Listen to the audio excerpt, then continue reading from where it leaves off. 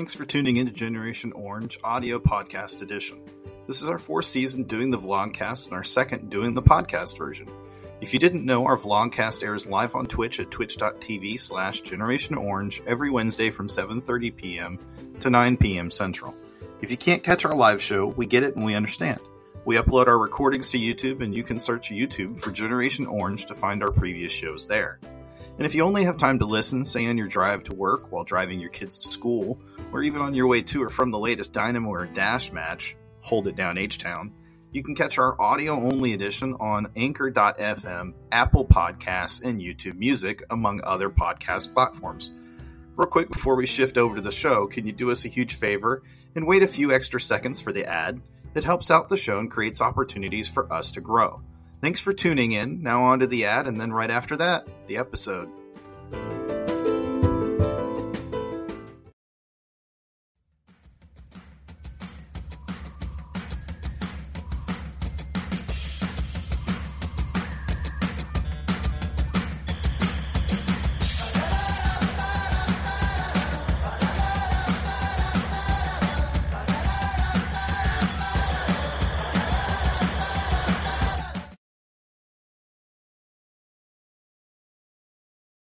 What's going on, ladies and gentlemen? Welcome to another episode of Generation Orange. I'm your host, Mark Segovia, alongside my co-host, Sean Ringos. What's up, Sean? Oh, another day in paradise over here. How about you? It's going good, man. It's going good, man. A lot of people, on the chat prior to us getting on right now, really excited, have a lot of excitement in there.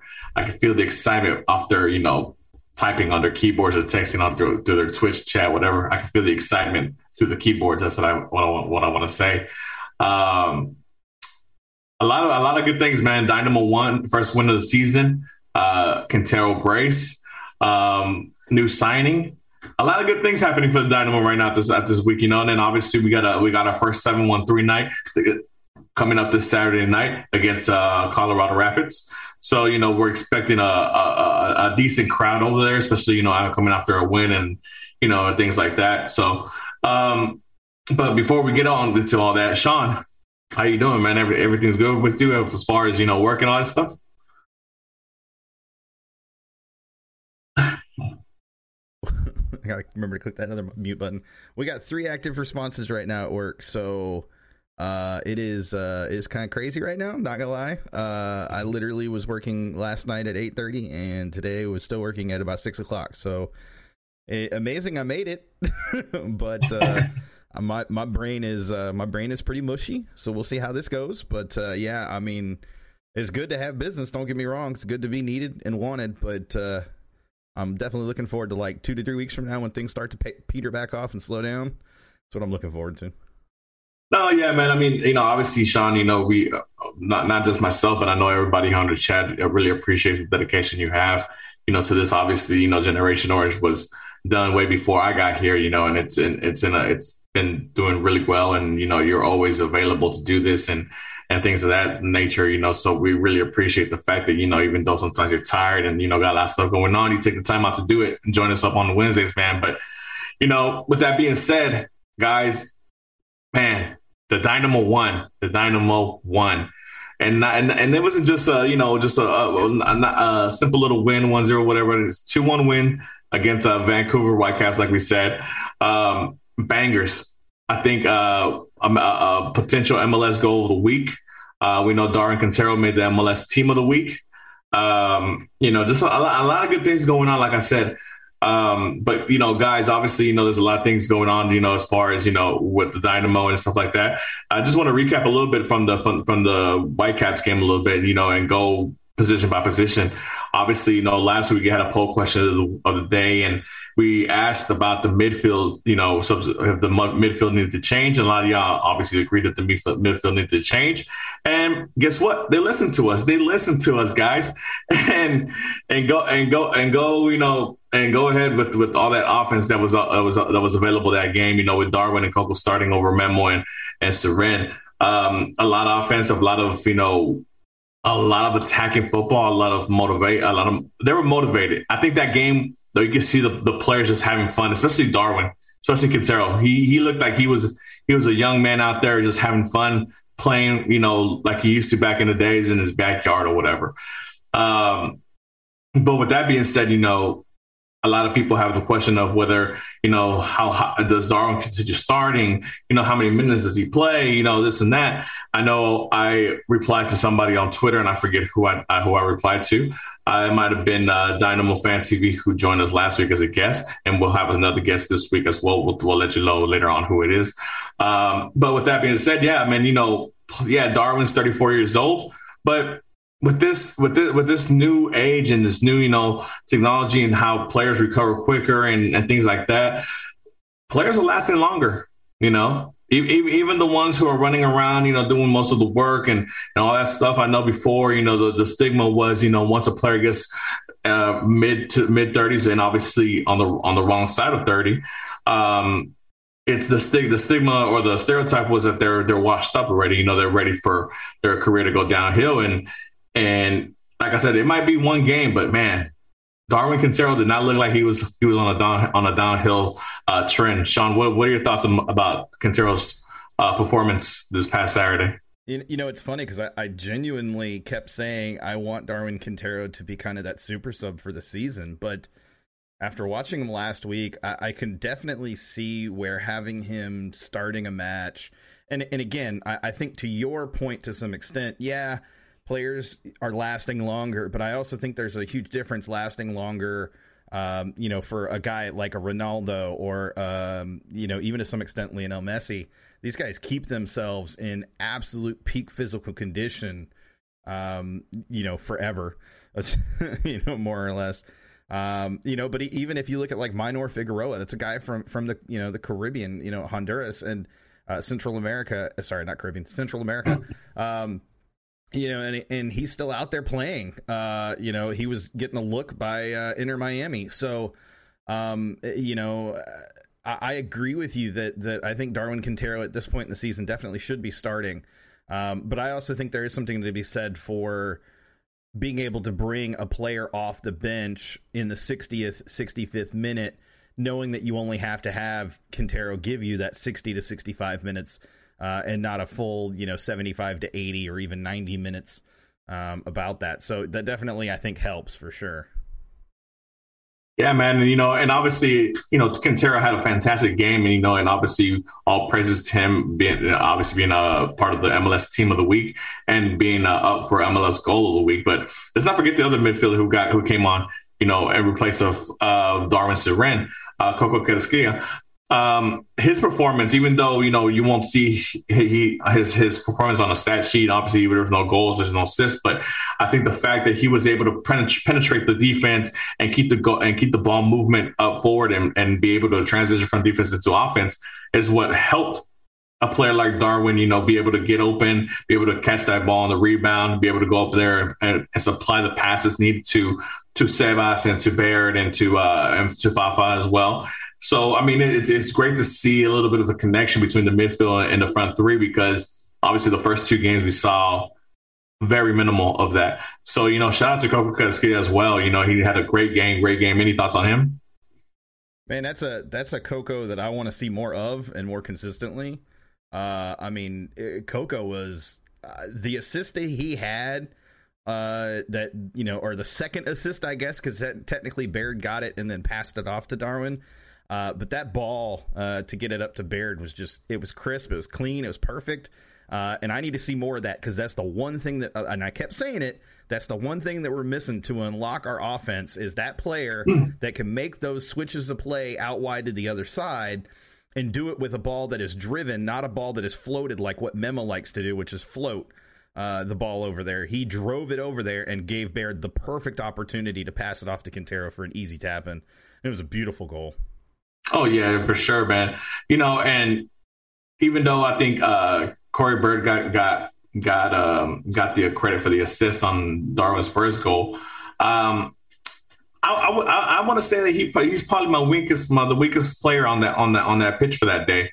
Do you agree, or do you have somebody else you want to nominate as far as the weakest player? I think that's probably fair, to be honest with you.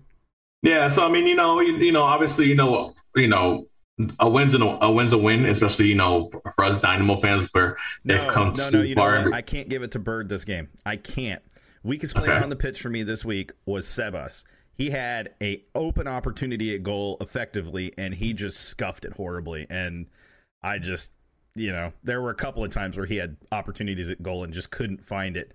One he kind of shot right at the goalkeeper, then one that went wide. That was frustrating, man. It was really frustrating to watch.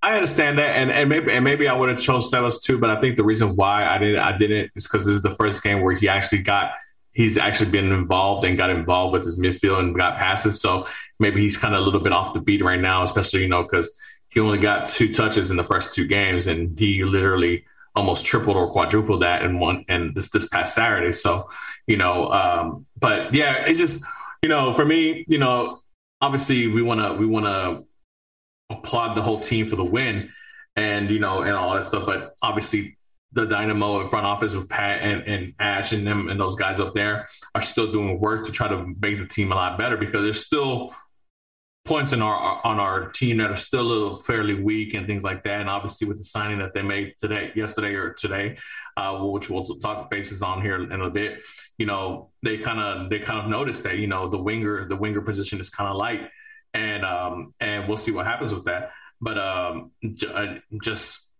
don't know, especially from the game, from what I saw from him against SKC, where he was like non-existent, and then obviously this game, he did get the assist, but aside from that, I didn't really see much from Barrett, especially this is a player that they invest a lot of GAM into to bring him over from LAFC. And unfortunately for him, obviously he had the big injury last season where he didn't really play. I think he only played like 2 or 3 games for us last season. So he still might be coming back from that. So, I want to give him the benefit of the doubt. But, obviously the Dynamo have an objective for the season, and they can't give too much benefit of doubt to these players because they want to make a stamp this season. That I see that front office. I see Ted, Pat, Asher. They want to make sure that the Dynamo team is in a position to be competitive and make a run for a playoff spot. I know as a Dynamo fan supporter, and you too, Sean, it's something that we've been wanting for the last, since 2017, obviously, right? And it's been and crazy. You blink your eye and it's been 5 years already. So, thoughts? Yeah. No, not really. Not on that particular topic. I really don't. Like, I think you kind of said it all on that one. Yeah. So let's talk about the signing that we got in, man. Obviously somebody that a lot of people have heard of, a lot of rumors around and swirling around with the Dynamo, and we finally got it done. But before we get to that, let's get to the poll question of the day, if you don't mind, Sean. And obviously that was, per sources, young Brazilian player Dynamo has signed on with the Dynamo on a loan, but with a reported $1.5 million fee to purchase to buy if the Dynamo decide to pick up that option. What are your expectations for the former Flamengo player? And the choices were Dynados mainly, first team sub, eventual starter this year, or Mateo Bahamic part 2. And the results of this poll question today were actually our tightest of the season up to this point, and with 35% of the votes, eventual start of the season, and Dynados mainly is it comes in last place. Sean, your thoughts on it? What do you think he'll end up being for us this season? Yeah, I actually voted in the poll, and I will tell you that my selection there was, basically a sub, a sub guy, backup guy, depth guy. I kind of mentioned that also on the Gen Orange count. To me, he looks like a guy who, comes in with plenty of promise, plenty of potential, but he's also a guy that needs to get acclimated to MLS. You kind of called that out a little bit yourself. He needs to get acclimated to his teammates. So I don't project him to be a player that comes in and immediately supplants Bird, or definitely not supplanting Fafa at this point. But I project that he's going to be a player that's going to need a little bit of time just to get kind of situated and acclimated. And then from there, who knows? But, the talent is there. He's just got to put a few things together. That's for sure. Yeah, I said in one of the comments on here, and I'll give shout out to Roberto Romero, who who asked the question, or who replied, and I told him, Corey Bird isn't lining it up, and Pasher is kind of injury prone. So depending on what Pasher is, obviously, Fafa I think is cemented as a starter, but and depending on how quickly he can adapt to the league and adapt to the culture change, and adapt to his teammates, will probably prove whether how soon Pablo gives this kid an opportunity. Because I don't think the Dynamo are in a position to just sign players just to sign players. It's just to sign them for, just for whatever reason, The Dynamo are looking to players who are going to come in and help this season, because this season is to be a season where we're not at the bottom of the standings. And I think this kid's going to have every opportunity given to him to be able to do that. Now, will he be our starter here and here out? I mean, if he is, that means he's doing a great job. So I'm hoping he does. But I can see where he might be, one of the first guys off the bench, until he gets, more experience, or he picks up the speed of the game here in MLS. But like I said, he doesn't have anybody in front of him that is going to really not allow him to get that opportunity, unless Corey Bird just starts lining it up, or unless Tyler Pasher comes in and we see the Pasher that we saw the first 6-7 games from last season, and then not get injured. So, I mean, it's going to be interesting, and I'm really interested to see what this player brings. I think there was a lot of hype around him as a young player when Flamengo first signed him from, I don't remember the Brazilian team that they signed him from, but obviously Flamengo is one of the top South American clubs in the world, in South America, and not just in Brazil, competing for Copa Libertadores and competing, Club World Cups and stuff like that as well, and that team is stacked. So there's a reason why a player like that is available to us. So hopefully, we take advantage of that. He's able to find that skill level and that reasoning for what reason why Flamengo signed him in the first place. Yeah, Julio says it was Nautical. Oh, he says Nautical. Yeah. For some reason, I was like, I knew, I thought I remember to combine it with something. I think I combined it with Nautica, the brand, but I couldn't remember it at the moment. I was like, I know it's a clothing brand, but I can't remember which one it was. But yeah, man.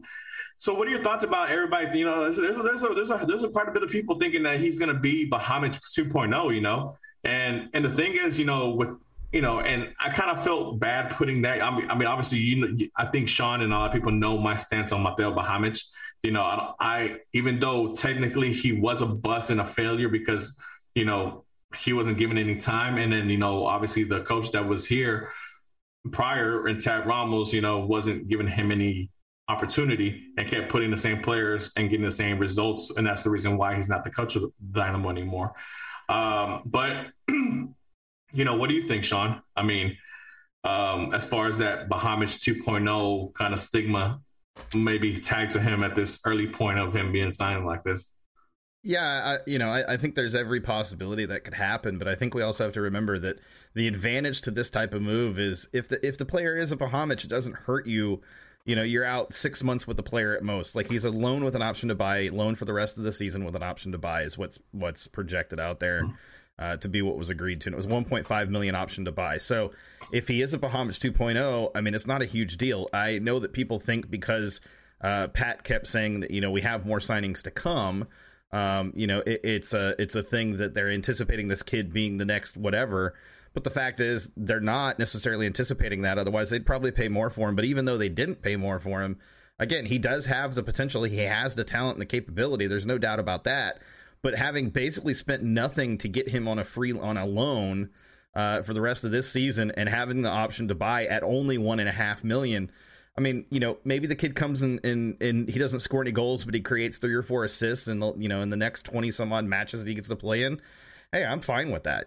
That's a decent signing, for MLS. And so, yeah, so if I take a look at it, I say this is the type of signing that I hope we see a little bit more of, just from the aspect of I like these low risk, high reward potential type moves that don't really have high risk to them, because your salary budget provides opportunities if you do it right for this kind of thing. The most expensive part of this guy right now is not his contract, it's the international slot we're using on him.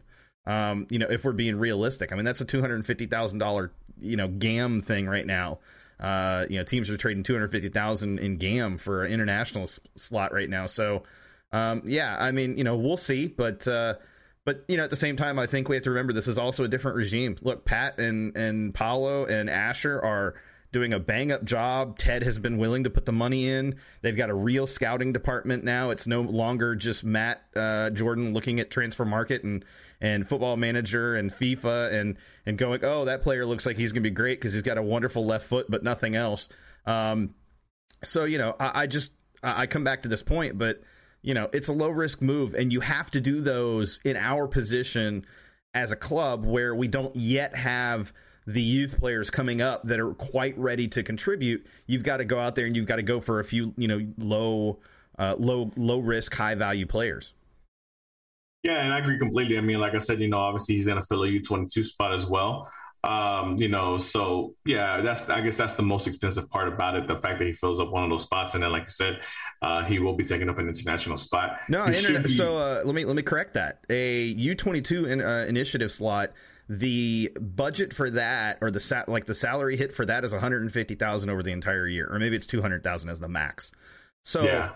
He's not it sounds like a lot because we think of DPs as being this huge number, when in reality, that's even less than, like I said, the most expensive part of this player right now is not his contract. It's his international slot that he's taking up. So yeah. It's not, it's not going to be, I don't think it's one of those things that we can look at those U22 players and immediately assume that, if they bust out, that was the worst move we could have made. A lot of them, I think, ultimately are going to be kind of hit or miss, because you're going to go after these younger players that have high potential, but maybe still need to work out some things, and you're hoping that you can help them work through them. You're going to miss on some of those. That's just how it is in soccer. No, for sure. But, obviously as a Dynamo fan, Dynamo supporter, I hope that he comes in with guns blazing, and, obviously having Paulo speak Portuguese and then having another Brazilian in Seca should make it a little bit easier as far as the transition from Brazil to America. And I will note that may have played a little bit in why they went Tiaguinho instead of, say, a different player at that position right now, because of that potential connection that he can form and that partnership he can form along that right side with him and Seca. And that may have also been another reason to bring Seca in. If they knew that they were going to land this deal, or had a fairly good feeling that they were going to be able to get this over the line, and Seca was in a position where if we can do that, that creates a player, creates an opportunity for this player to adapt a little bit easier, because now you have somebody who speaks the language, somebody who understands the culture differences, somebody who can help you transition through that process a little bit easier, somebody who's also a veteran soccer player of a number of years who can help you understand the game better. I just think there's a lot of pluses that we can offer because of that second move. And that just has advantages that just ripple throughout the team by doing something like that. And we would have never seen that under Trash Jordan. No, for sure. Yeah, man. I mean, like I said, we're looking forward to seeing the kid play, and hopefully he comes in with the ball rolling and shows a little bit of that Jogo Bonito here in Houston and H-Town. So we'll see what happens. But guys, I know a lot of questions about, the team and who's going to line up this Saturday against Colorado. Will Teenage finally start? Will Seca finally start a right back over Griffin, Dorsey, and things like that? Sean, do you think any of those two guys get the starting nod this Saturday over Daniel Steres and Griffin Dorsey? Teenage got his first sub minute, so I think that he's probably going to be a potential sub again. It's hard to say, not being out at practice with these guys, not being out at practice and getting to talk to Paulo. It's difficult, but I think if Paulo genuinely believes that Teenage is ready, then he will start him. I think he understands that, in his opinion, I think even at this point, Teenage is a better option than Daniel Steres. He just knows that Daniel Steres right now is the more full 90 ready player. Yeah, I mean, and shout out to Daniel Steres. I mean, obviously he's an MLS veteran who came from the Galaxy and understands the league, and he understands, that, given the opportunity he's been given right now, take the bull by the horns and, and make it hard for Teenage to get a starting spot back. I think he's done a fairly good job, a very solid job, honestly, back there with Tim Parker, only giving up 2 goals. 2 goals in 3 games. So that's a very strong starting point for those two guys. But the right back position has always been the big question, because, obviously we had Valentin and obviously Paulo moved Griffin Dorsey over there to give a little bit more speed and a little bit more of an attacking influence to that position. And now we signed Seca. Do you think Sek gets his first start as a Dynamo I player? don't. I think he's kind of in the same position as Teenage in terms of match fitness, readiness, and that kind of thing. I think we see another probable substitution opportunity here in this match against Colorado. Maybe 65th minute, kind of roughly the same. I think it was 75th last week, but 65th minute I think seems fair. And you're getting to bring these players on when the opposition is a little bit tired. They've been running against fresh legs, and then you bring out fresh legs again. And so they're worn down a little bit, and you give Seka the opportunity to play against tired legs on defense. That's a recipe for potential opportunities for sure. Yeah, for sure. George in the chat says DP center back on the bench makes me sick though. I mean, it's an unfortunate thing, with the MLS calendar, and then obviously Teenage representing Zimbabwe and the AFCON Tournament of Champions, whatever, this past January. So it kind of backtracked him a little bit as far as catching up with the squad and the players and building that chemistry to try to, better improve themselves. And like I said, the Dynamo have an objective this year where they want to start off the season guns blazing. They don't want to drop points. They don't want to have mediocre performances. They don't want to have moral wins. No, they need points. They want wins. So by the time, Ache and whoever else comes in through the summer, can help hopefully propel the team into a playoff spot. I think Teenage will get his opportunity to obviously, if you spend that much money on a player like that, especially if you have him under the DP label, he's obviously a player who should be first off on the team. One of the first names written on the team sheet. But, obviously because of the offseason that he had, and with the good job that Daniel Stairs is doing currently, you're kind of wary as a coach to be like, okay, look, it's not broken yet. Let me run with this for a moment. But I know I have an ace in my back pocket once I need it. But yeah, man, obviously, it's going to be an interesting matchup this Saturday, with Colorado and all that stuff. But before we move along, Colorado themselves, obviously they're a team that a lot of people don't really speak too much about. They're kind of like RSL, those Mountain West clubs don't really get spoken about too highly, right? Colorado Rapids obviously coming back with one of our old assistant coaches, Pablo Mascheroni, as their head coach, who they hired and who was one of the coaches that the Dynamo wanted to hire before they settled on Paulo. What do you think about Colorado Rapids and what they bring to the table in this upcoming Saturday? Colorado to me now is in a very bad position because Abubakar had a knee injury that took him out for the season. And if you remember back last year when we played Colorado towards the end of the season, the biggest thing we struggled with, or the player that we struggled the most against, was actually Abubakar.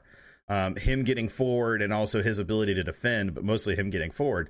So you take Abubakar out of that lineup, and it's a major difference when it comes to Colorado.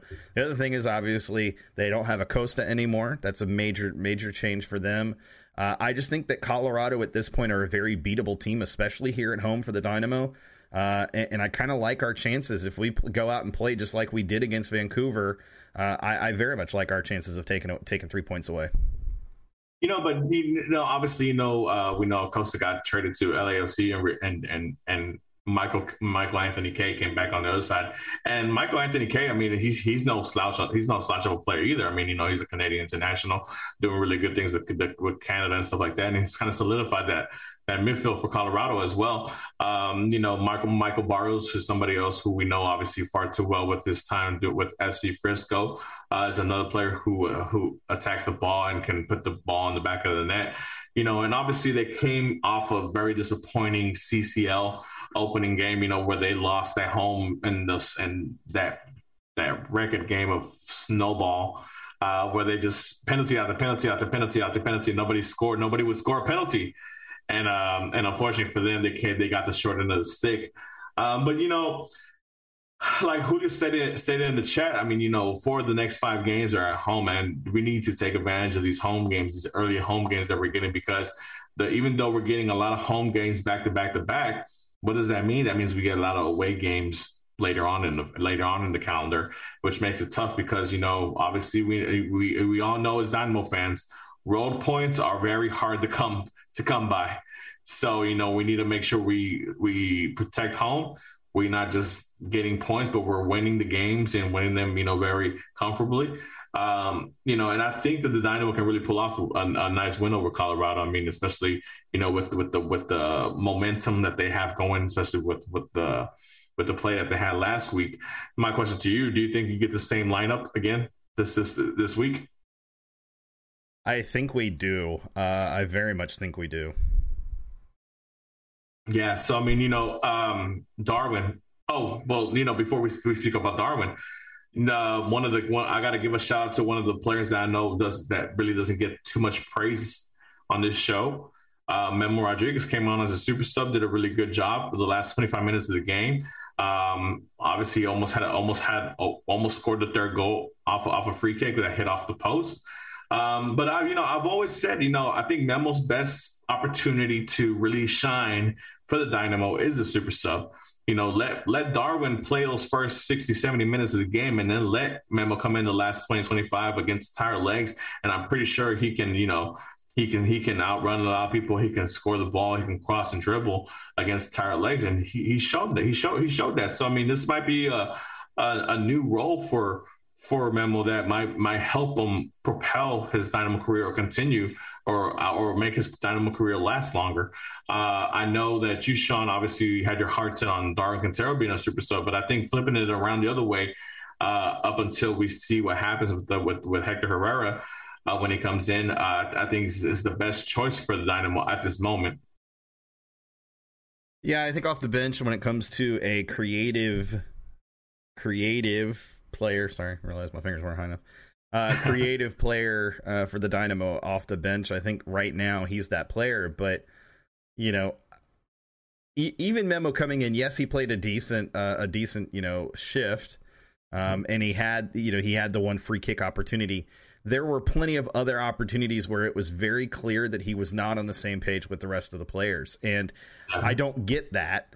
When you've been with this team for as long as he has now, with a lot of these same players for as long as he has, over a season with some players and at least a season with most, and you still can't seem to figure out how to connect with them. That to me tells me that mentally you just don't have what it takes to be that permanent starter. Because a permanent starter is a player who's going to connect. He's going to find chemistry and he's going to make it happen. And you know, yeah, the free kick was amazing, but really, if you take that free kick away, outside of a couple of decent passes, really wasn't much else to talk about from Memo. And to be fair, at that point, we were kind of more or less nursing a lead, so it was a little less of a frustration point, but it definitely still existed that we didn't create as many chances once he came on as we had created before he came on. Yeah, I mean, you know, obviously you take a lot of pressure off of him to be that creative player, especially when you're given a lead, when he comes in with the lead in hand, and you're basically kind of playing out the game to carry that lead or whatever. But you know, I think, like I said, this might be the start of something new for something better for Memo, and I hope it is. Like I said, it's one of those things where I like the guy. I mean, I have no ill will towards him, you know, and, you know, I hope he does really well with whatever role he does have with the Dynamo. But obviously as a starter, we've seen that he's not, I don't want to say not capable, but he really didn't show anything. He had no links. He had no passes. He had no connection with the top three players on top, you know, so it's So yeah, so I mean, you know, it's one of those things where it happens, right? But you know, like I said, you know, one player might not be good for starting, the other player might well be. So Sean, go ahead. We actually wanted to go and get some questions from the Twitter, from our Twitter space, from our people who follow us on Twitter, you know. And again, thank you guys. Last week we hit over 800 followers on our Generation Orange account. So, you know, it's a round of applause to you guys for following us and, you know, and all this stuff. But a couple of questions that came through, Sean, I don't know if you want to go by them, you know, and we'll see we'll answer them. And then obviously, you know, you can answer it as well in the chat, you know, you guys. I don't have my Twitter up, but you can feel free to read them. That's why I was cluing you, bro. yeah. I had the Twitter on, but I can remember the gist of the one from Dago, which was if you could, I believe it was, if you had to get into a bar fight, which 3 Dynamo players would you want by your side? Was that it, Wako? You can let me know if that's not it. I'm pretty sure Dago's not in here, is he? Dang it, Dago's not in here. Yeah. Which is more frustrating, Dago, the fact that we're using your question and you're not here. No, I'm just kidding. But yeah, three Dynamo players. Yeah, I realized that, Wako, after I said it. Okay, I got it. Go ahead. So basically, the gist of the question is, if you got into a bar fight, which 3 players, including Hector Herrera, would you want to have with you, for that bar fight? Sean, I'll let you answer first. Look, Darwin Seren is my first, because that dude looks like he would mug a fool if you're not careful. I think that I would have to go Tim Parker, because he is just absolutely a wrecker. And then I'm going to go with, and actually it's really funny that George says Clark, because I'm going to go with Steve Clark as well. I don't know if y'all saw the fit that he had on Saturday for the match. But if that dude is up in a bar fight, I feel like he can hold his own. You can't wear a cowboy hat and boots like that and that fit and not have at least a little something, be packing a little something. Let's put it that way. Let me go over some of the guys are saying, Julio in the chat says Parker, Seren, and Teenage. Jake says Parker, Clark, and Seren. Big George says same George. I guess the 2 Georges agree, and they have Parker, Clark, and Coco. But yeah, man, I think for me would be Clark would be one of them for sure. Seren, because Salvadorans are born with a machete alongside of them already, so have a machete ready for anything that needs to be going down with or whatever. So you have that ready. Who would be my third guy?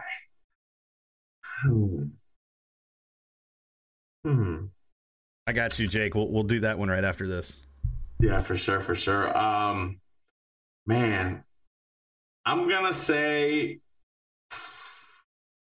yeah. You know what? I'll go with Tim Parker. He's supposed to be our anchor. So I would hope he would be a tough guy outside of the pitch. So we'll see what happens. So I'll take those 3. I'll take Seren, Clark, and Parker. I think you see Teenage on there, you see Coco. So, I think everybody pretty much has the same 3 or 4 players that they would take as far as the bar fight goes on. One of the other questions before we get to the dash question that Jake has on the chat is, do you think Sebas will score? Now, I don't know if he was asking the whole season or this upcoming game. I hope he's not asking for the whole season. That's rough. So we're going to say this upcoming game, and then we'll go back. Well, we obviously got to go over our predictions and our bold predictions before we get to our guest for today. But yeah, Sean, do you think Sebas scores this game? No, I don't. This upcoming game, not against Colorado. I don't. Not against Colorado. I'm gonna say yes. You know what? I think it's funny because you mentioned that you gave Sebas your worst player of the game or whatever, and shout out to to Big Ben, our guy, who gave out the man of the match to our Darwin Quintero. I forgot to mention that earlier in the show, but yeah, man, I think Sebas scores this game. I think at some points, the reason why he seemed kind of slow, kind of out of sync is I think he was pressuring himself too much. He's trying to get that first goal out the way, and get that and just get that monkey off his back. And I think that once he gets that first goal in, I think it's going to be liftoff after that, and I think he's going to go on a tear. But we'll see. We just got to get that first one out the way. I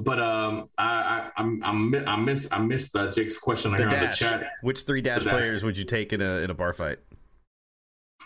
You want me to start, right? You want me to start? Oh, go ahead. All right. So I'm taking Maria Sanchez. I'm taking Rachel Daly, because I don't care who you are. You are Rachel. You know what? I'm not taking Bombi. I'm not taking Maria Sanchez. I'm taking Rachel Daly, because that girl will fight, no question. Annika Schmidt, because holy crap. And then I think my third one would have to be Chapman, because that girl is a Wolverine in a tiny little package. And I don't know if you know this, but short chicks, they will F your shit up horribly if you're not careful. So those are my 3. I'm going to take my girl Daly because, obviously, she's English and I'm pretty sure, you go into an English pub and have a couple mugs strike across your head every once in a while. I'm going to say Jane Campbell. I think she just got that like that, where she's just going to pound you and keep pounding you for making the mistake of approaching them. Who would be my third? I want to say Bombi. She looks sweet. So I want to say her. Schmidt, you might have something with Schmidt. But I don't want to have the same ones as you. But you know what? I'm gonna go a little bit left here with this one. I'm gonna say Shea Groom because she's that short girl. I think she'll buy some ankles. No, that's totally fair. I think there's a number of Dash players that I would take, in a bar fight, honestly. Yeah, for sure. I think those girls are down for whenever happens, especially if they're having a good time and somebody interrupts that. But yeah, man, any other questions that you guys might have? Or Sean, any other questions that I might have missed that I didn't see off the Twitter? Because those are only two I saw on Twitter. So I think I think that's the only two I saw as well. Okay, cool. So let's go back to this prediction. And obviously, we talked about Sava scoring. Sean, do you have a prediction for this game before we get to our guests and later on here, and obviously our bold prediction and things like that? And what are you expecting out of this match? I'm gonna go 1-0. Dynamo. 1-0 Dynamo. Who's supposed to go? Darwin Quintero. Oof, man, Darwin's on a hot streak. Hey, he's about to be in my fantasy lineup when I remember to go do it. By the way, fantasy winner from last week. Thank you very much for the search. That's right. But and by the way, started Darwin Quintero in my league. That's right, started Darwin Quintero because I had faith. Who scores the goal? Great question, Mark. Man, I'm sitting here and I told you Darwin, but the assist comes off a Coco Carrasquilla beautiful through ball, and Darwin's just able to easily get it past the keeper. That's what I'm picturing in my head happens. Nice. Okay, I'll get to your question, Goated. I totally forgot about that one, but thank you for reminding me. That's a good one. Yeah. I came close to my prediction last week because I said 3-1 and ended up 2-1. This week, I'm gonna say I think the defense wants that clean sheet, so I'm gonna say 2-0 Dynamo, and I think it's gonna be like I said. I mentioned earlier. I think Savas gets his first goal, so I think Savas scores. And I want to say we get one of those Matia Vera's blast from outside the box for some reason. So for whatever reason, the ball falls on him and he just blasts it in. So I think Sebas and Matia Vera score those two goals. Let's see. Jake here says to Parker and Fafa with the goals. Dynamo Meme says 2-1 loss. Quintero scores. So. Oh man, come on, memes. He's supposed to be. He's supposed to be the one with all the good vibes and everything. I want to see those good winning memes out there on your page. George said 3-1 Dynamo. I'm trying to look. Evanda said 2-1, and for the real men in orange. And Sanford says 2-0 with a Sevas brace. Which hey, I'm all for that. I'm all for Sellers having a brace and all that stuff going on. But just to go back to the fan questions on Twitter, obviously, we try to stick with Dynamo and Dash talk here on the show more often than not. But obviously with Ache being a Dynamo player here in the future, already signed up, we still acknowledge the fact that he is currently playing Champions League football. And they just, congratulations to Atletico Madrid advancing to the quarterfinals by beating Manchester United and Old Trafford. Ache had a fantastic game as far as, defensive and making sure that there was no link up between the midfield and forwards for Manchester United, making it very difficult for those guys to have any kind of chemistry or any kind of poise to score against Atletico Madrid, playing the true Cholo Simeone style of football that, we all know he loves. But yeah, man, great game for him. And a lot of people, obviously, when the news came out that he was coming to MLS and he was coming to Dynamo, it seemed like, people were just starting to doubt him. He's like, and his talents just washed up on him, he had no talent and he's being washed up. But, obviously this performance against one of the top teams in the Premier League and top teams in Europe overall, hopefully people start to remember a little bit, just because he's coming to MLS doesn't mean he doesn't have the skill level to still compete in Europe.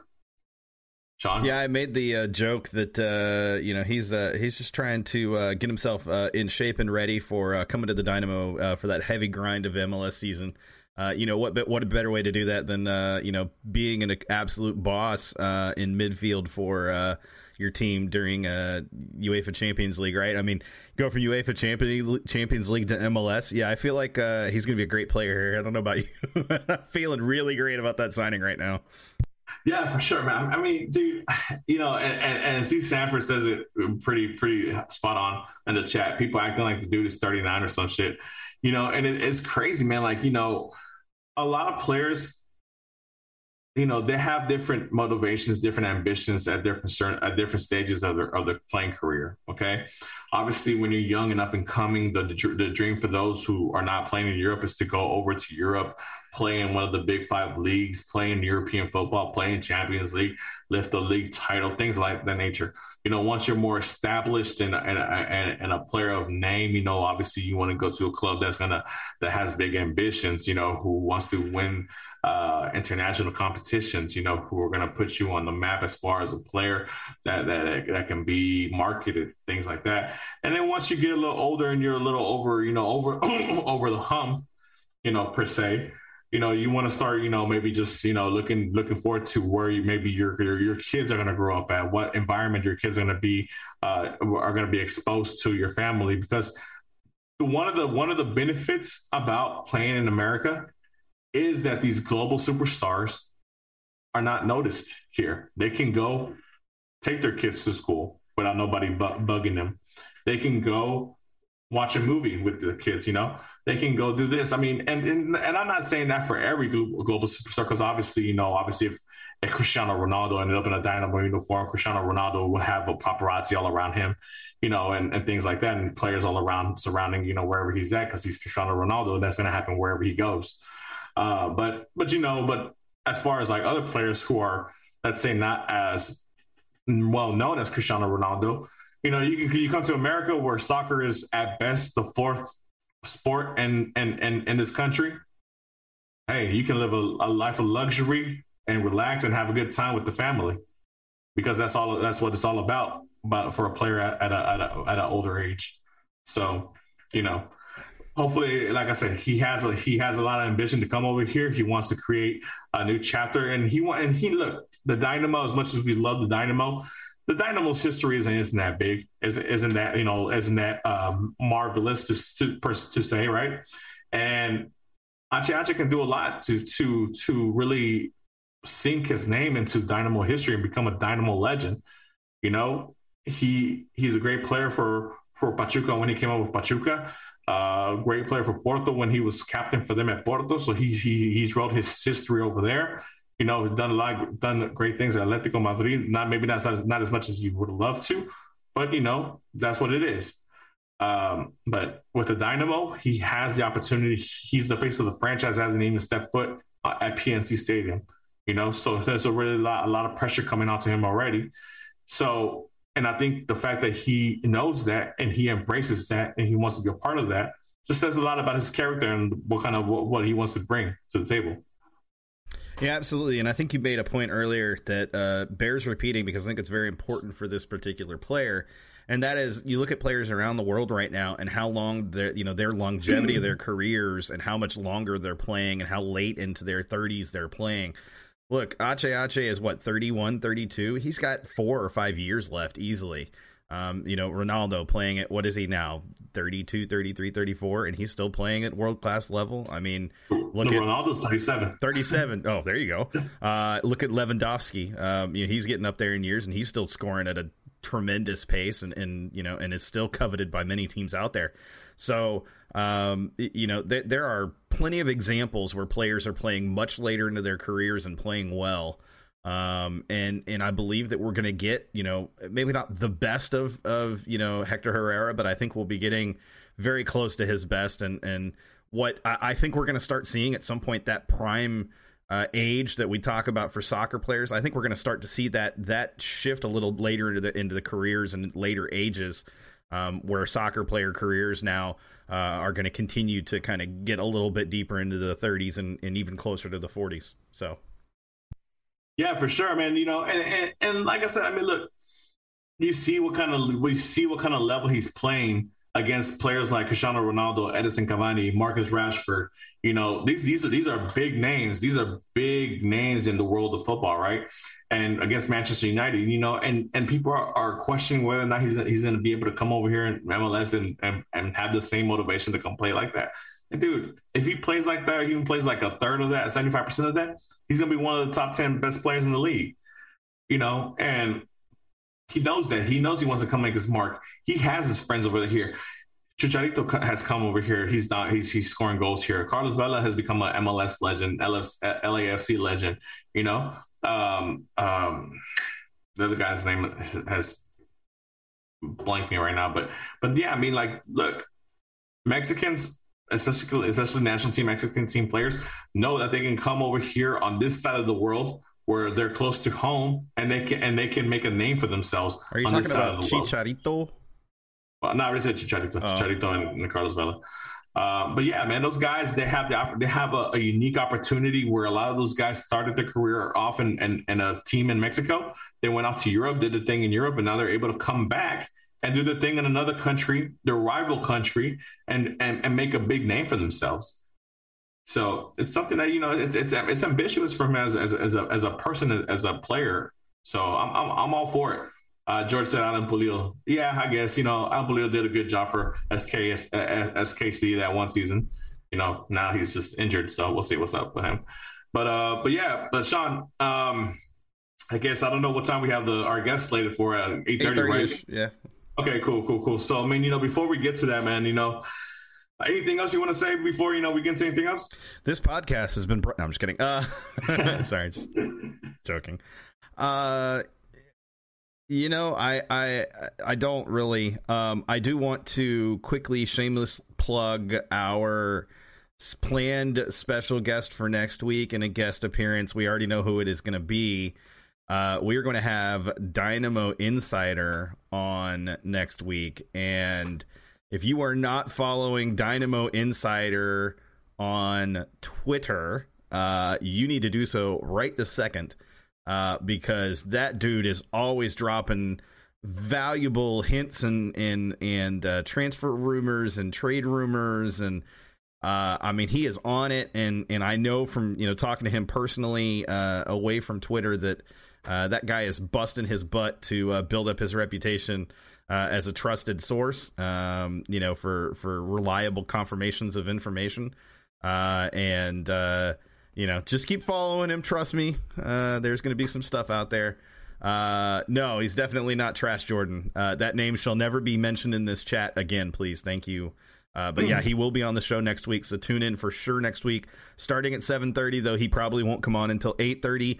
But don't miss the first hour of the show, because we, of course, will do as we always do. We'll recap the Colorado match. We'll preview the match the next week, and we'll talk plenty of other stuff as things happen. Yeah, for sure, man. I'm excited for that because, for those who know me, they know I love my rumors. They know I love the transfer season and stuff like that. So it's going to be very interesting to have a conversation with Dynamo Insider, and see just to see how he got into it, man, to be honest, because, a lot of people, it's a tough world to try to get information from clubs, especially when they're trying to keep things secret, and things like that. So just to kind of see, how one gets into that kind of business and how one decides to continue with that, because it's kind of hard to get people to talk sometimes. So, but we'll see. Yeah, man. So I'm excited for that. But I don't have anything else, man. This show. I mean, honestly, I know, the Dynamo won. They had, let's talk about that. The Dash NWSL Challenge Cup opener. Just to give a little shout out to the ladies. I'm sorry, I kind of fumbled that a little bit. But yeah, man, they start March 20th, I believe, is the start date, right? I can't remember the time off the top of my head right now. Sad Sunday. That's Sunday. Yeah, Sunday. Oh, that's right. It is Sunday. And if I'm not mistaken, they're playing the Chicago Red Stars to open the NWSL Challenge Cup opener. Bold prediction. Kaylia Watt gets a red card. She's still playing? I assume she's still playing. I don't know. I don't keep up with the Chicago Red Stars. Yes, thank you, Jake. Jake is our resident Dash supporter of Bayou Republic. All that stuff, so appreciate him always keeping us up to date with the Dash and all that stuff going on with the ladies. But against the Red Stars, bold prediction, man. Hat trick for Rachel Daly. Oh shit, that's my girl. That's my girl. I want her to start off the ground just running. I'm gonna give another bold prediction. I'm gonna go 2 bold predictions on this one. So I already said the Kaylia Watt red card. I'm gonna go with Maria Sanchez with a brace and another goal for Annika Schmidt. Man, Annika Schmidt got a lot of love today. CB goals, baby. I'm all about them. Let's go. There you go. So yeah, I'm very excited for the ladies to start the season as well. Hopefully they have a good showing at this Challenge Cup and maybe even bring back the trophy that they won a couple of years back. So hopefully we do that, and I'll be excited to see them, perform and see how they go out. They say Paramount Plus is where you can see it. I guess CBS Sports, I'm guessing some of the games, and big CBS for some of the games as well. George says there's a party at pitch with the girls. Oh, okay. I didn't know about that, but okay. There's a party at pitch. Yeah, the way you reacted to that, Mark, you were like, "Oh, okay, all right."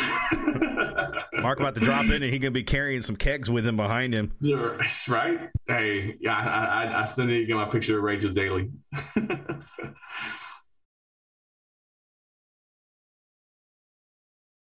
Oh, hey, look at that special guest about to pop in.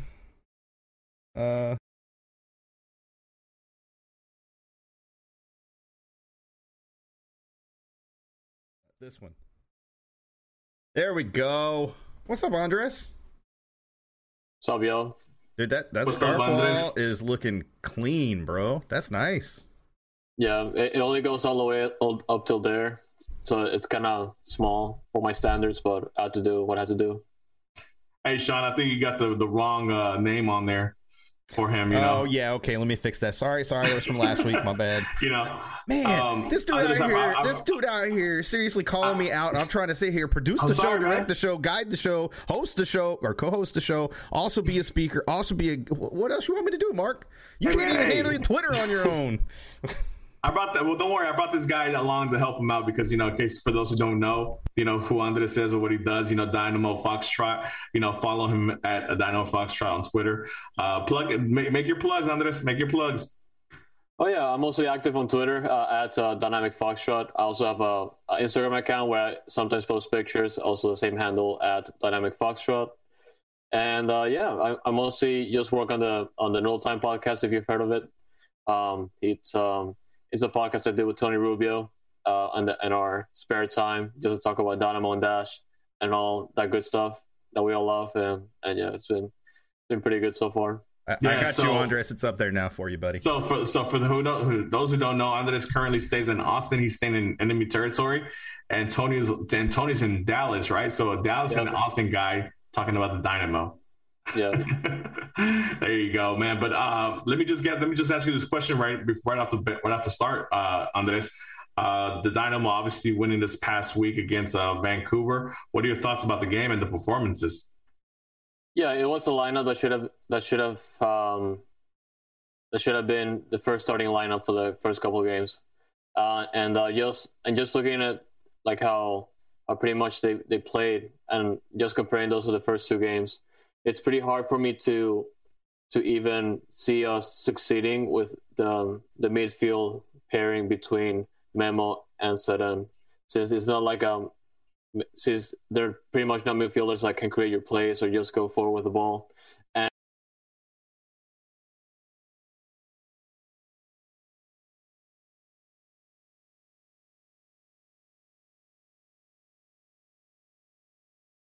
that Sebas or someone else is in the middle to finish that, and that didn't happen.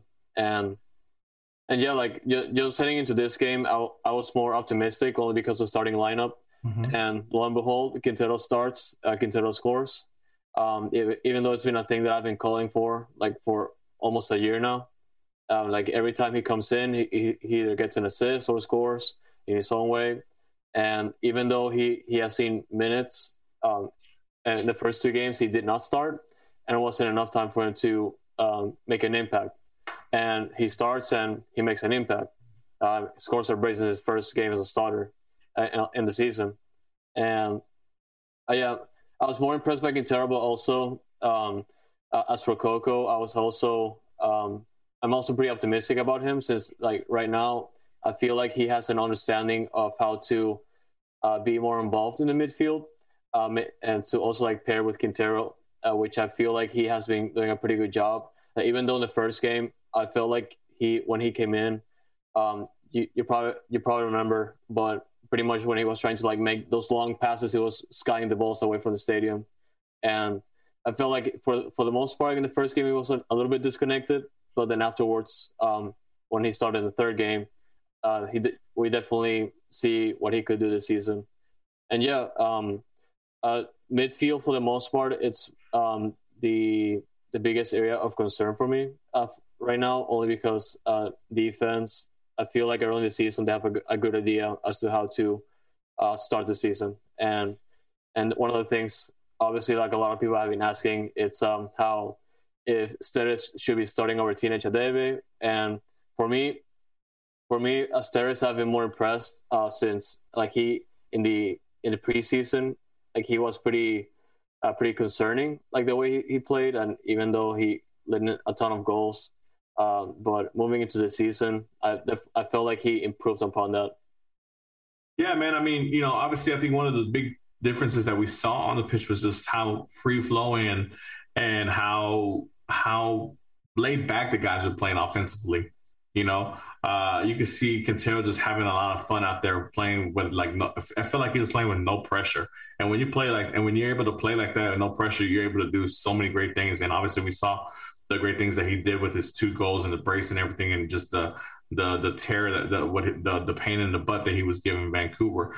You mentioned the Teenage Hadavi and Stairs question, which was something we brought up earlier in the chat. So you think Stairs continues to start over Teenage at this point still?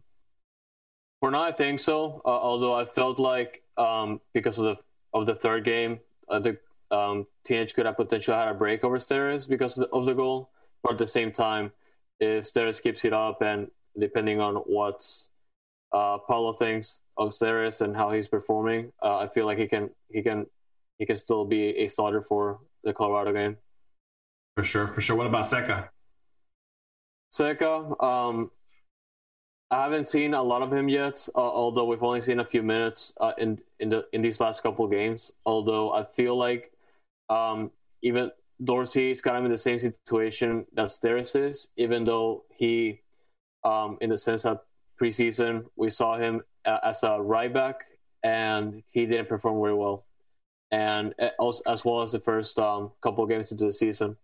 But in the third game, I feel like he did a much better job. Although I feel like Seca by now, he should be more acclimated to the trainings. He should be acclimated to the team by now. So as long as he has an understanding of the team and how to perform on and off the field, especially in like a new level in Major League Soccer, then I feel like he has a better chance of starting compared to a Teenage over Steres. Cool. Sean, anything you want to ask on this? Where's Marcelo Palomino? Dynamo too, of course. He's gonna get all the minutes there, and yeah, but that's also a good question, and only because we, if you take out Quintero and Coco out of the equation, then we don't have any playmakers, and that's obviously an area of concern, and also an area that I was hoping the team would address heading to the season, because we have our defensive midfielders, but we only have 2 that can just make the plays, And if we ever get into that situation that it comes down to if one of them gets injured, there's definitely the possibility of getting called up to the first team through hardship, like the hardship regulations. That's what they call it, I think. But yeah, it's a pretty good argument. But at the same time, Dynamo 2 is a place where he's gonna get all the minutes. But to have Memo as your only reinforcement off the bench as far as an offensive midfielder, it's a little concerning because, like you said, unless an injury happens, that's where Marcelo might get an opportunity. But do you think Memo is that much better than Palomino at this moment where, Palomino can't get some minutes over Memo? Not really. I feel like Palomino, coming in from last year, he had like a pretty good season with Charlotte Independence, and yeah, like Memo. Obviously, they're different players in the sense that even though they're both midfielders, Memo is more defensive minded compared to Palomino. And just going back to what I said, you take out Quintero and Coco out of the equation, that you don't have anyone to make the plays in the midfield. And even though Memo came in the second half last game, and I felt like he did a pretty decent job, I still think that he should be coming off the bench to support the team, because I feel like that's a better role for him instead of being a starter. And in the case of Quintero, Coco being missing, I feel like that's going to be our best, the best approach into the season, since we're not going to sign a midfielder this season, as far as we know, but we just have to see how it goes. I think we're pretty much linked up on everything on here as far as like the players and who we want to see on the pitch. One of the players that obviously that's been starting right now that I'm having a little bit of concern with is Corey Baird. What are your thoughts on him, and how much more opportunity do you think he has? And then especially with the signing of a Brazilian player at the Winho, how much opportunity do you think he gets, and when do we see Pasher, if we see him, and then when does the Brazilian kid get the opportunity? Baird, he hasn't. For me, Baird hasn't been like much of a highlight so far into the season. Obviously, there's a lot more games ahead of us, but at the same time, early on, I don't feel like he has contributed as much as he should, because he's a starter, and obviously Tanguinho coming in, and also Pasher essentially competing for that spot, because Fafa is going to be the starter on the rights. Obviously, it's something for Bear to take notice, only because there's definitely going to be a case for Tanguinho to start at some point, and as well as Pasher potentially starting this upcoming game against Colorado. And yeah, for me, Baird, he has to find a way to make himself, I like to say, to an extent, provide to the forward line. Like, even though there's that issue that I've noticed in the games, that Sebas, especially for the third game, Sebas, you definitely saw the flashes of his talent. I saw him inside the box. He was making the plays. It was unfortunate that he could have gotten a goal, but unfortunately he didn't. But just looking into the first two games, you could, there's a case of myself getting worried in the sense that Sebas wasn't really getting serviced, and I feel like Baird could essentially help Sebas in that role. So I feel like it's eventually going to come down to how he's able to service Sebas as well as the forward line, and how he moves the ball forward in the flank. For sure. So do you think Patrick gets an opportunity Saturday? Yeah, for sure. As a starter or off the bench, as far as first off? A starter for sure. I can see that happening. Cool. Yeah, I'm there with you. I mean, obviously, we got a little taste of what Tyler Patrick could do for the Dynamo last season before he had all his lower body injuries and all that stuff going on with him. He obviously did enough to where he got called up by the Canadian national team for the Gold Cup. And, right now to be part of the Canadian national team is a big feat in itself. So, if you have a player with that kind of talent or capable of that kind of talent sitting on the bench, you want to utilize that player. And I hope Tyler Patrick gets his opportunity, to show, what he can do, especially because, I know last season me and Sean would go back and forth about, why Tyler Patrick's doing so well. And at that time, Fafa doing so bad, and there was a lot of pressure on Fafa to be that go-to player, and that opened it up for Pasher. So hopefully we get something similar like that as well, especially now that we have a DP number 9 in Sebas. Anything else you want to add about the last match before we go on to the next match? Well, for the most part, I said it before, but I just wanted to highlight it again. Like so far into the season, obviously it's still early, but I've been pretty much happy with how a defense has been performing. Obviously, you have that outlier of what's going to happen with the right back position, if Dorsey's still going to start or Sega's going to take over eventually. Mm-hmm. But for the most part, Stedes and Parker have been doing a pretty good job outside of the first the only 2 goals that they've conceded so far. And yeah, like obviously the first goal being kind of a unlucky of like Fafa being involved in that play by accident, and also the second one, I feel like it was a silly goal to concede, which can be improved upon. And yeah, I just wanted to highlight defense because if Steres doesn't work out and Teenage eventually takes over his spot, I feel like it can lead to something special in that position. But at the same time, we just have to wait and see. Like, it's too early for me, but at the same time, I'm optimistic. For sure. So looking forward to this Colorado Rapids match, man. Obviously Colorado Rapids, had a really good season last year. They made it to CCL they were in the CCL this beginning February. They unfortunately lost in penalties, where that game where nobody could make a penalty. But just your thoughts on Colorado, them coming in, and what your prediction is for that game, and do you think the Dynamo can win this game? Oh yeah, I had Colorado winning MLS Cup last year, but unfortunately they choked on me. But yeah, you saw them last year. You saw how they pretty much neutralized us last year, and since since last year we weren't pretty much playing for like anything really, and they pretty much just capitalized on that. But this year obviously is different. This year, I feel like we can put like a pretty good game against them, even though I think I can't remember from the top of my head, but I believe they're missing a couple of key pieces that the Dynamo could potentially take advantage of. But at the same time, I haven't really seen a lot of Colorado Rapids early into the season to put my judgment into the game. But at the same time, as long as the Dynamo stick to their guns, as long as they pretty much pull off what they did against Vancouver, I feel like they have a shot at winning. Do you think Sebas finally scores his first Dynamo goal? Yes. Nice. So what's your prediction on the game? It's going to be, I think it's going to be a 3-1 Dynamo. Nice. Bold prediction by any chance? Anything bold? A pretty bold prediction. Sarek gets 8 red cards for some reason. I don't know. Oh, no. That's pretty bold. I know he's not the guy to get red cards, but yeah, that's a bold one. Bold prediction I like to put out. There you go.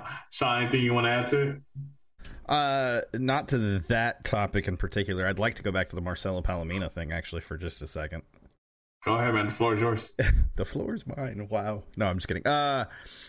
When it comes to Marcelo, I just wanted to add this. I have to wonder if a little bit of it is playing to the way that you want to, when he's out there, especially like in preseason when he had chances to show. I wonder if maybe he was trying to play to impress coach, and establish why he feels he deserves to be in that spot as a starter or even as a sub. And I have to wonder if maybe trying there comes a point where as a player you have to just play and take away that whole I've got to impress this guy or I've got to impress this coach or I have to and trying to play outside of your strengths and trying to do more than you need to do. I just wonder if maybe there's a little bit involved in that, and maybe because at this point we've been talking about Marcelo now for 3 seasons, and every season he's ended up loaned out somewhere else. This year obviously to Dynados, but it just feels like that's a player who continues to perform elsewhere, but can't seem to find the minutes here to find a spot to play in. And for my money, I almost would rather, and I think to Mark's point earlier, I would rather see Marcelo on the pitch in a sub role, at least for part of the season, over Memo constantly. Because I just think that's and you said it, Andres, as well. That's another player that provides creativity that could be sitting on that bench by the end of the season. So I just wanted to add that into the Marcelo conversation, because I think we tend to forget about that little piece of it when it comes to, coaches are the ones who ultimately make the decision. Technical staff make the decision as far as, which players are going to be, available on the senior team roster. And it just seems like to me that he showed that he was a decent player in preseason when he had the opportunities, but I do feel like he was trying to do too much. If you kind of go back and think through, he just was trying to do too much and to be too much in those situations instead of just playing maybe the way that Paolo wants him to play. See, but I think that's where I go back and question sometimes, because obviously we see how this match played out with having an actual 10 and Darwin Quintero playing and able to distribute and able to create and facilitate on the pitch, right? So if you have that, but obviously given his age and whatever, and you want to keep him healthy for a long period of stretch for the whole season, obviously, when you take him off, you would want to bring in somebody of like skill set, and Memo doesn't have that. He's not a true 10. We've seen that in the first 2 games, obviously, and we've seen that throughout his career. He's an 8. A natural 8, a box to box, who's willing to shoot from outside the box and things like that as well. And he's had a lot of opportunities because, you had players around him like Albert Elise, Kyoto, Otto Manotas, who a lot of teams focus on them and allowed a player like him to be open.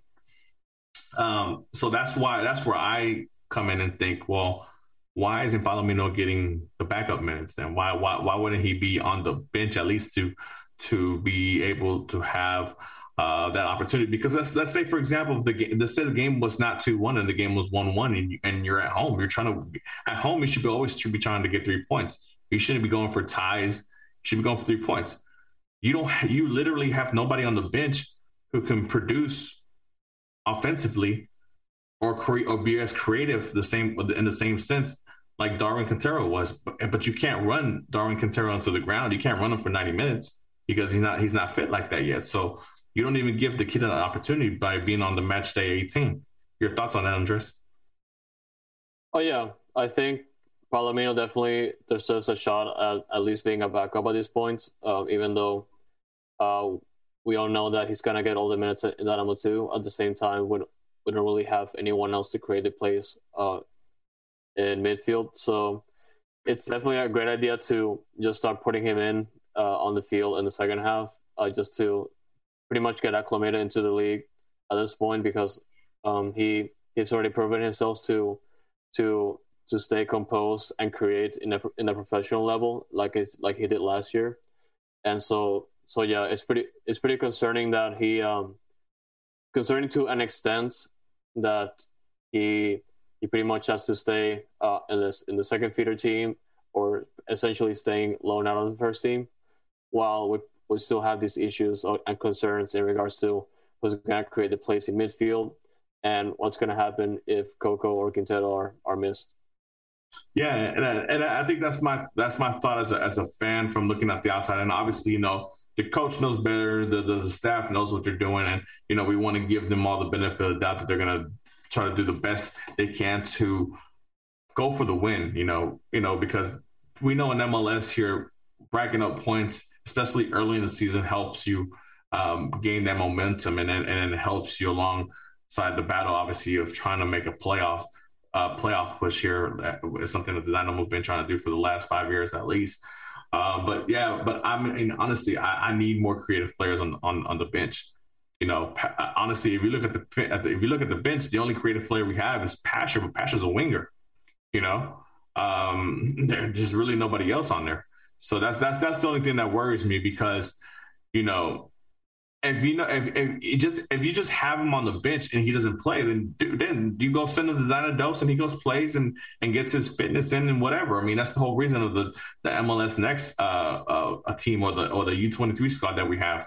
It's for those players who are not necessarily getting on the pitch to still be able to go get match minutes and get fitness in. So that's what we're hoping that happens. But yeah, well, we'll see, man. We'll see what happens. Regardless, I think there's one important thing here too, and that is, Marcelo can only do what he can do, right? He can only perform given the opportunities he's given. So he's given an opportunity with Charlotte last year. He went and performed. He played very well. He had some spectacular goals. He had some good timely goals. He had some good plays, plenty of assists. Well, not plenty of assists, but good assists. So now he's got a chance with Dynamo. He's doing the same thing. Obviously, we saw it just last week or on Sunday. He scored the goal. So I look at it and I say, okay, maybe this is his opportunity to prove to Paolo that, hey, I'm good enough. Now you need to call me up. To Andres' point, now you need to call me up. And maybe that happens around the midpoint of the season. Maybe when Hector comes in, maybe there's a trade to be made where Palomino can come in and be on the bench. And maybe we are able to get rid of a different central midfielder in exchange kind of thing to open up that spot. I mean, there's lots of options there, obviously, but I do think it's important that we remember that, hey, this is Palomino's chance to prove to Paolo that he wants to be in that position. He wants to be that starter, and he wants to be that guy that Paolo can trust in that position to make those plays and do the things that Paolo needs him to do. And I feel like to some extent, Dyna doses that opportunity. It's like it's almost like his trial, if you will, which is a much better trial, in my opinion, than what he got with Charlotte. That's for sure. For sure. So at least we know he's better than USL level. But with that being said, Andres, there was another question that was asked on Twitter, and we didn't get to this question when we were asking the fan questions because I kind of wanted to save it when we had our guest on. But obviously we saw how great the formation that and the players that played this past Saturday had going. So let's say that this safe formation stays and the players are playing well all the way up until when Hector comes in. Where does Hector fit in? If the Dynamo is doing really well, they're winning games and things of that nature. Where does Hector fit in? Hector Herrera or who? Yeah, Herrera. Where do you put him in? I mean, if Quintero is scoring goals and Coco's providing the assist and facilitating the ball, and Vera's doing a great job as a 6, where does Herrera go?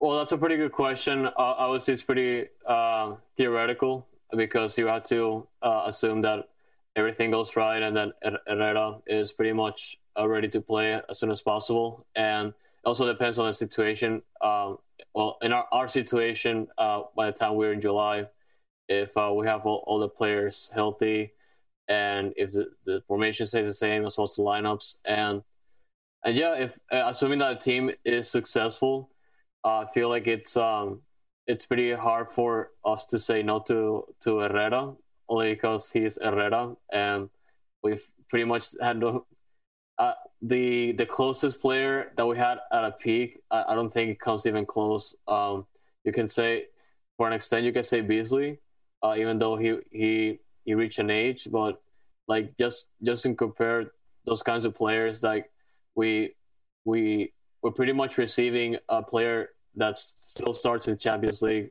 and he puts out performances every week. And in the situation that it comes down to make tough decisions to swap someone in, to swap someone out for Hector Herrera, it will be pretty difficult, but at the same time understandable, since Hector's going to be a really useful piece, especially going to this past couple of years. Yeah, man. So basically, hold on, wait. Basically, he didn't even answer the question. He just beat around it. Never once actually said who he's going to replace, which is fine. I get it. But the question was, who does Hector Herrera replace? So the question, Andres, is who does Hector Herrera replace? So I feel like if he swaps two instead of two offensive-minded midfielders, he's going to go with one being Quintero, and then he will swap out Coco. So that way we can play with Vera and Hector. But then that comes to the point where then why would Coco want to extend with Dynamo or stay with Dynamo if he's not going to be given starter minutes? Because we see what Coco's able to do. We see what kind of player Coco is. He's a great Panamanian player. Hopefully he gets the opportunity to qualify for the World Cup, and things of that nature. I don't know. I would have a hard time with that one. I mean, especially if Coco's playing a lot better than what he played this past Saturday.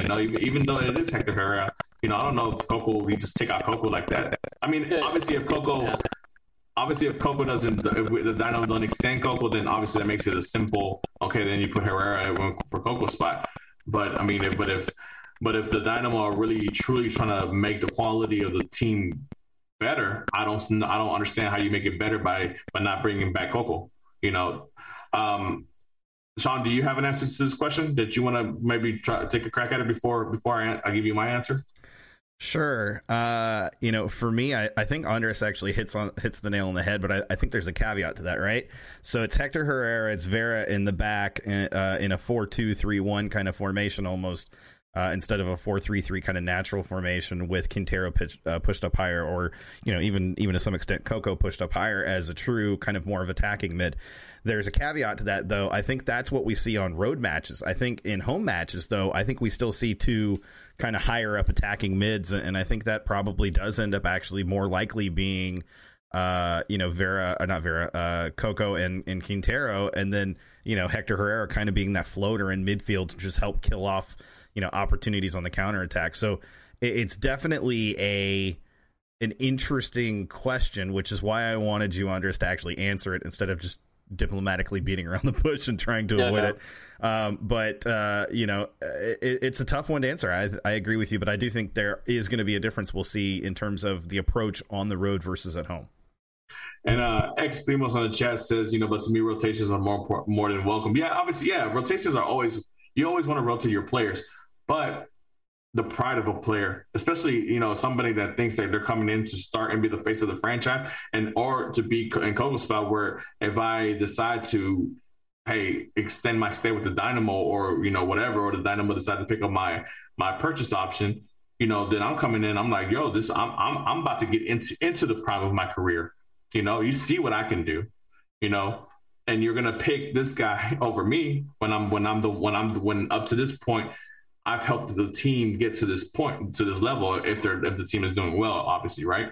So, it's a player pride sometimes, and that's why you, as a coach, you have to understand how to deal with egos and personalities and characters and all that stuff. But yeah, I mean, to go a little bit on the lines what Sean was saying, I would just have to change the formation. That's where you differentiate the really good coaches and the subpar head coaches, right? A coach who's only wanting to stick to one formation and not really change things up is somebody who can be easily be challenged, especially when they're going up against an experienced coach that knows how to defeat that tactical whatever tactics they're trying to do. So, from my standpoint, I would get away from that 4-3-3 and go for a 4-2-3-1, like Sean was saying, with Vera and Herrera playing the more defensive backs, the more defensive mids, and then you have the three attacking mids, which would be Fafa and Coco on the wings, and then Darwin as a 10, and then Sebas up top at the 9. And, and if we're going to really change some things up to make it a little bit more offensive or more happy flowing at home, then then a 4-4-1-1, with the four midfielders, and then I'm sorry, not the 4-4-1-1. I just had it in my head right now. A 3-5-1-1, whatever. With three in the back, why not play three in the back at home? Especially if your center backs are doing really well. Parker is finally solidifying himself as that captain, that leader, that we all thought he would. Lundy always obviously being Lundy, and then obviously Seca being Seca, and then Teenage, obviously our DP defender. I mean, you spend this money on this back four, back three. Why couldn't they? Should be able to defend, and be able to change formation. So we'll see. I mean, like I said, I know coaches are sometimes stubborn and they want to keep with the same formation that they always want to go, and they want to be attack minded or whatever. Because, I know back in the days when I was growing up, the 4-4-2 was, kind of everybody's style. And then all of a sudden now, obviously, because the game is more open, more free flowing, it's the 4-3-3. But I mean, for those who are able to find out different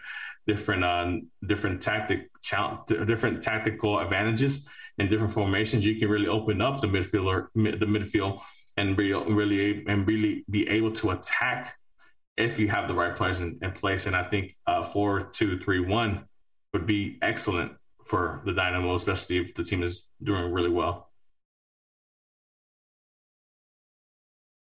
I think, Andres, it's probably about time for you to share your socials and your show again, and probably time to wrap it up all nice and neat there, for sure. Mark.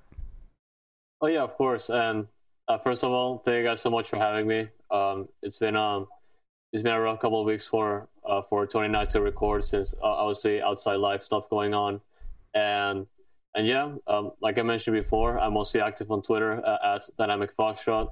Also have an Instagram account, same handle at Dynamic Foxtrot, and I produce a podcast called Noodle Time, which we always talk about all kinds of Dynamo shenanigans, and we love it. Oh man, obviously, Andres, we appreciate you, giving us time to come on here, and I know not just myself and Sean, but I know everybody here on the chat always love to see the Fox gifts that you put on there on Twitter and stuff like that, especially the ones that say Dynamo win or Dash win on there, because those I know come very few and far apart from each other. So we appreciate all the content that you put on there, because it's really good content for those guys. Like you said, check out Noodle Time when those guys get on there. I'm still waiting on my follow back, by the way, Andres, on Twitter. So all that. But guys, like I said, every Wednesday from 7:30 to 9, we try to get here weekly. We're going to have international break coming up here pretty soon. So I'm not sure about next Wednesday's show.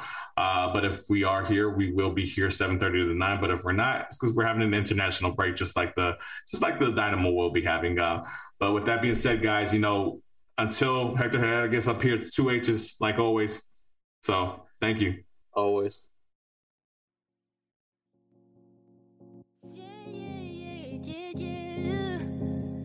Love, you move too fast for me. Can catch up with the thoughts in your mind. They're everywhere, and it's hard for me to bear. 'Cause I get so lost, feel just like a boomerang. 'Cause you change your plans every day, and you don't seem to care what I think or how it affects me. Since I lay my eyes on you, my baby, I just wanna make your dreams come true, my lady. If you're low, I'll lift you up. Just let me know when it gets tough. Do you feel the way I do, my baby? Do you see me like I see you, my lady? I love you, but I don't need you. I only want true love, true love.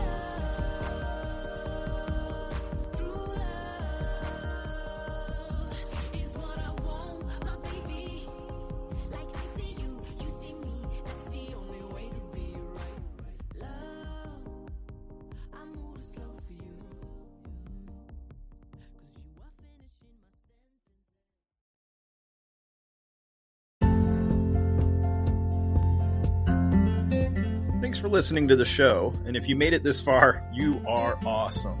Just a quick reminder that we run live on Twitch on Wednesdays from 7:30 to 9 p.m. Central. You can follow our Twitch channel at twitch.tv/Generation Orange. Also, if you go ahead and follow our Twitter, we tweet out when we're going live, and we also try to engage with those who tweet at us throughout the week. Our Twitter handle is @GenOrangeRadio. Thanks again for listening to the show. We'll be back next week for another episode of Generation Orange. Until then, hold it down, H-Town.